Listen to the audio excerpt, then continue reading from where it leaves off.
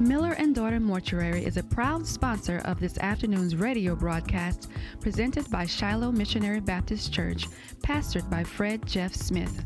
Please enjoy and be blessed by today's message.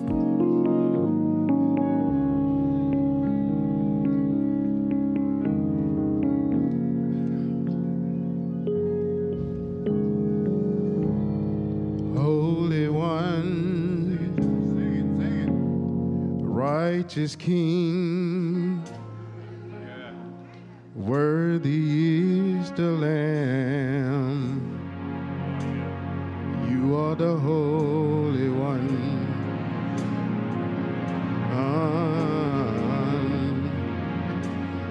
You are the Holy One.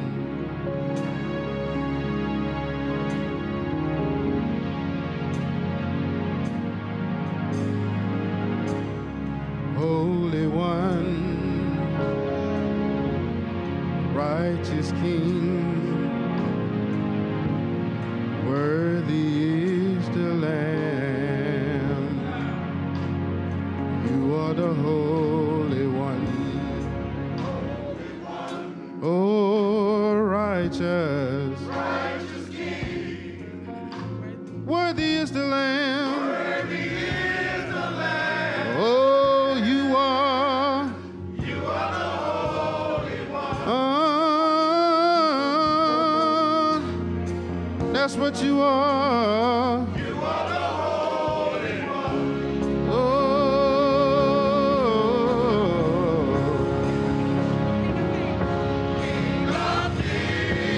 King of Kings,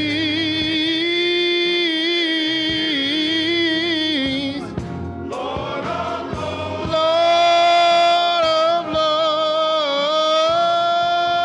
Lords, Son of God, Son of God.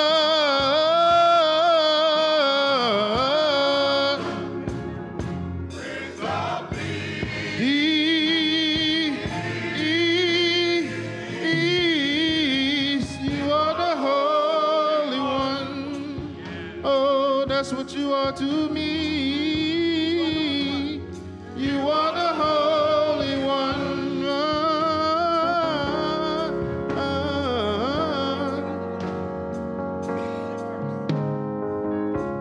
So divine and so pure, perfect and so true. Hallowed be thy name. Oh, oh, perfect. Hallowed be thy name.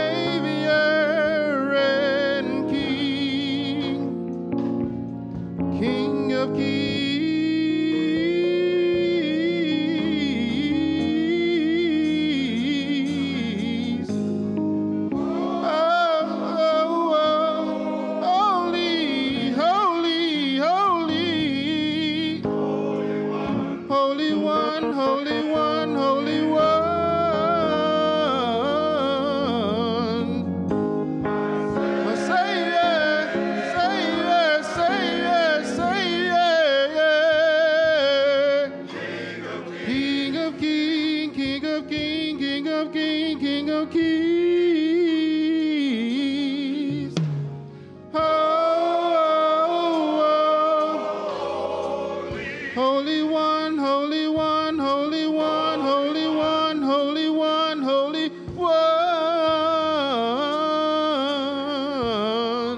My Savior, Savior, Savior, Savior, yeah, yeah, yeah.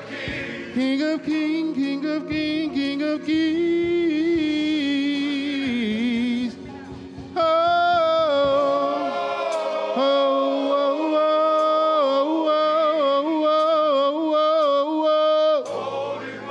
Holy One,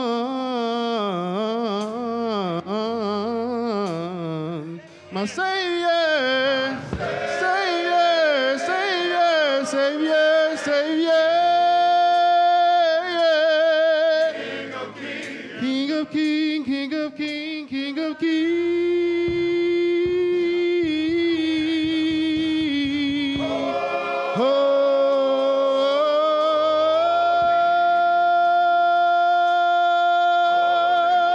Holy One, my Savior, Savior,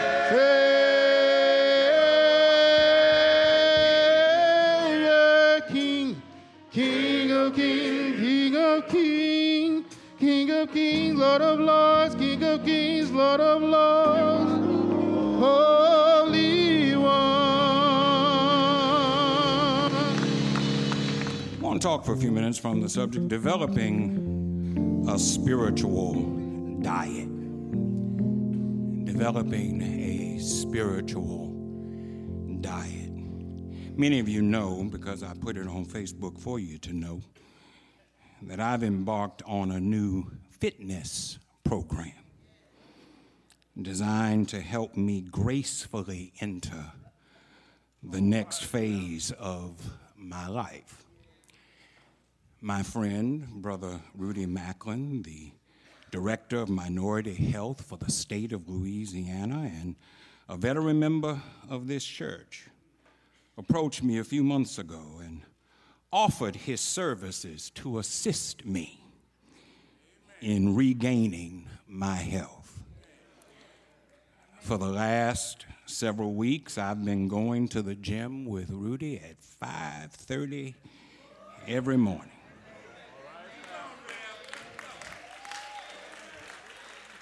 And he's been helping me with calisthenics and cardio training. I don't like that elliptical machine. And weight lifting. But before we did any of that, Rudy had a heart-to-heart conversation with me about diet.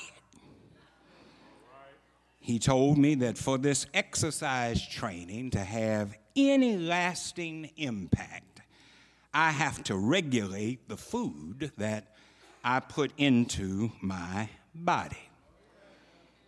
Dr. Courtney Luster, another excellent member of our church, is a nurse practitioner, and she is my doctor.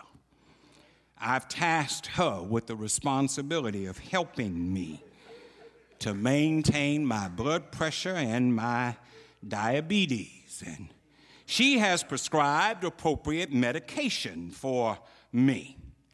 But whenever I see her for my appointment, she slips in a word about diet, about food intake. She reminds me that the key to my continued health is to regulate my diet. Sister Clarice Minor, who has known me all of my life, doesn't concern herself with subtlety or diplomacy. She simply tells me at least once a week, I'm looking at you, and you need to eat a salad. It's her motherly way of telling me that I need to be more serious about my diet. These are not the only ones. I'm blessed to be surrounded by people from my wife to my colleagues to several members of this church family who are looking out for my best interest and are trying to help me monitor my diet. And I'm grateful to each of you for your concern. Believe it or not, I'm taking your advice. And I'm starting to see a change in my body and in my health. It's not a radical change, but it's an incremental improvement. And I intend to continue. Well, this message today is not about physical diet, but it's about developing a proper spiritual diet. As important as physical diet is to physical health, an important approach to good spiritual health is to regulate our spiritual diet. Now, I may not know a lot about physical diet, but I can coach you with regard to developing a good spiritual diet. Consider our text today. It takes place after an encounter Jesus had with a Samaritan woman at Jacob's well. Before the encounter, Jesus' disciples had gone into the village of Sychar to get food.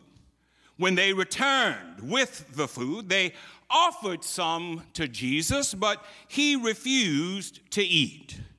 Instead, he said to them, "I have food to eat that you know nothing about." This set the stage for a great teaching about developing a spiritual diet. We associate diet with food, but to understand diet, we must deal with kinds of food, amounts of food, preparation of food, and frequency of eating. So let's briefly consider each. First, let's consider kinds of food. Jesus said to his disciples, "I have food to eat that you know nothing about." It was different from what they had brought. While they had gone to get food, Jesus was satisfying his appetite. Jesus controlled his appetite, and he didn't let his appetite control him. Now, important in understanding this is understanding that Jesus' appetite was based on need and not desire. Jesus' appetite was not confined to the physical, but involved the spiritual. In his encounter with the woman at the well, Jesus' diet was satisfied by meeting spiritual needs. Salvation, forgiveness, and self-esteem. And this is important for us if we're going to develop our spiritual diets. We must be able to move away from desires to needs. The problem with feeding our desires is that it leads to the consumption of too much junk food. Feeding our desires leads to indulging our feelings instead of cultivating our faith. Feeding our desires leads to indulging our emotions and starving our intellect. Feeding our desires leads to indulging cheap thrills that serve no lasting purpose. Feeding our desires may give us immediate gratification, but it fails to provide any lasting sustenance. And many in the church today are not well because they're trying to thrive on a diet of the wrong kind of spiritual food. Stuff that may make you feel good, but has no staying power. Then, more than the kind of food we consume, a good spiritual diet also involves how much food. How much is regulated by this? Enough, but not too much. Now, this is not the same for everybody. What's enough for one person may be too much for somebody else. It depends on how much you're able to handle. In verse 34, Jesus says, the food that keeps me going is that I do the will of the one who sent me, finishing the work that he started. This word from Jesus states his mission, but it also suggests limitation. Jesus came to do something, but he didn't come to do everything. Shiloh, hear me today. Even if something is good for you, you've got to regulate it. It's dangerous to bite off more than you can chew. James and John were doing a good thing in following Jesus, but they wanted so much of a good thing that they prevailed on Jesus and said, let one of us sit on your right and the other on your left in your kingdom. And essentially what Jesus told them was that they wanted more than they could handle. Some folk get saved, and then they think they can change the world overnight. All of a sudden, the church that they got saved in isn't good enough for them anymore. They've got to go someplace where they can be better fed because they think that their salvation is better than anybody else's salvation. Well, if that's your attitude, I stopped by to tell you you need to regulate your spiritual diet. Let me help you with something this morning. God did not call you to be holier than anybody else. God didn't call you to tell everybody that they're wrong and you're the only one who's right. God didn't call you to go around boasting about how much more spiritual you are than other folk. Peter got so full of spiritual food that he told Jesus, I'll die with you. And that's why he cut off a man's ear. But Jesus had not called Peter to fight for him. He called Peter to witness for him. And a lot of us are in the same shape Peter was in. We're eating the right food, but we're eating too much and we're eating too soon. We need to regulate our spiritual diet. The writer of Proverbs has told us pride goes before destruction and a haughty spirit before a fall. You need to regulate your spiritual diet. Well, a third thing that we need to see here in the development of our spiritual diet is how our food is prepared. Preparation depends on our spiritual condition. Until we reach a certain spiritual condition, we must keep our food as plain as possible. Paul told the church at Corinth, I fed you with milk because you aren't ready for solid food. And there's a lesson in that for us. We do people harm when we feed them what they want instead of what they need. We do people harm when we feed them entertainment instead of doctrine. We do people harm when we feed them thrills with no understanding. We do people harm when we try to shout folk and not teach folk. Ain't no harm in shouting, but dessert should come after a solid meal. And some of us just want dessert and don't want any food at all. We have to quit feeding folk what they want and give them what they need.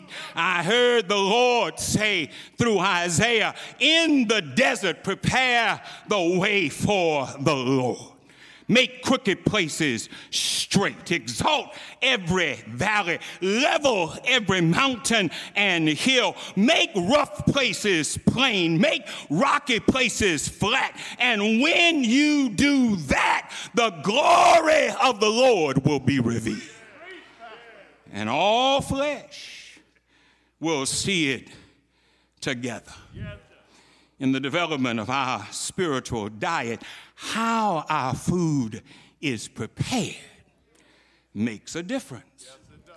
Well, finally, every good diet has to address the frequency of our eating. I don't care how good the food is that you're eating, it's not healthy to starve yourself all day and then think you can make it up with one big meal. Stop by to tell you, you need to eat spiritual food every day. But more than that, you need to eat spiritual food all day long. And to that end, let me share with you what a good spiritual diet can do for you. Start every morning with prayer.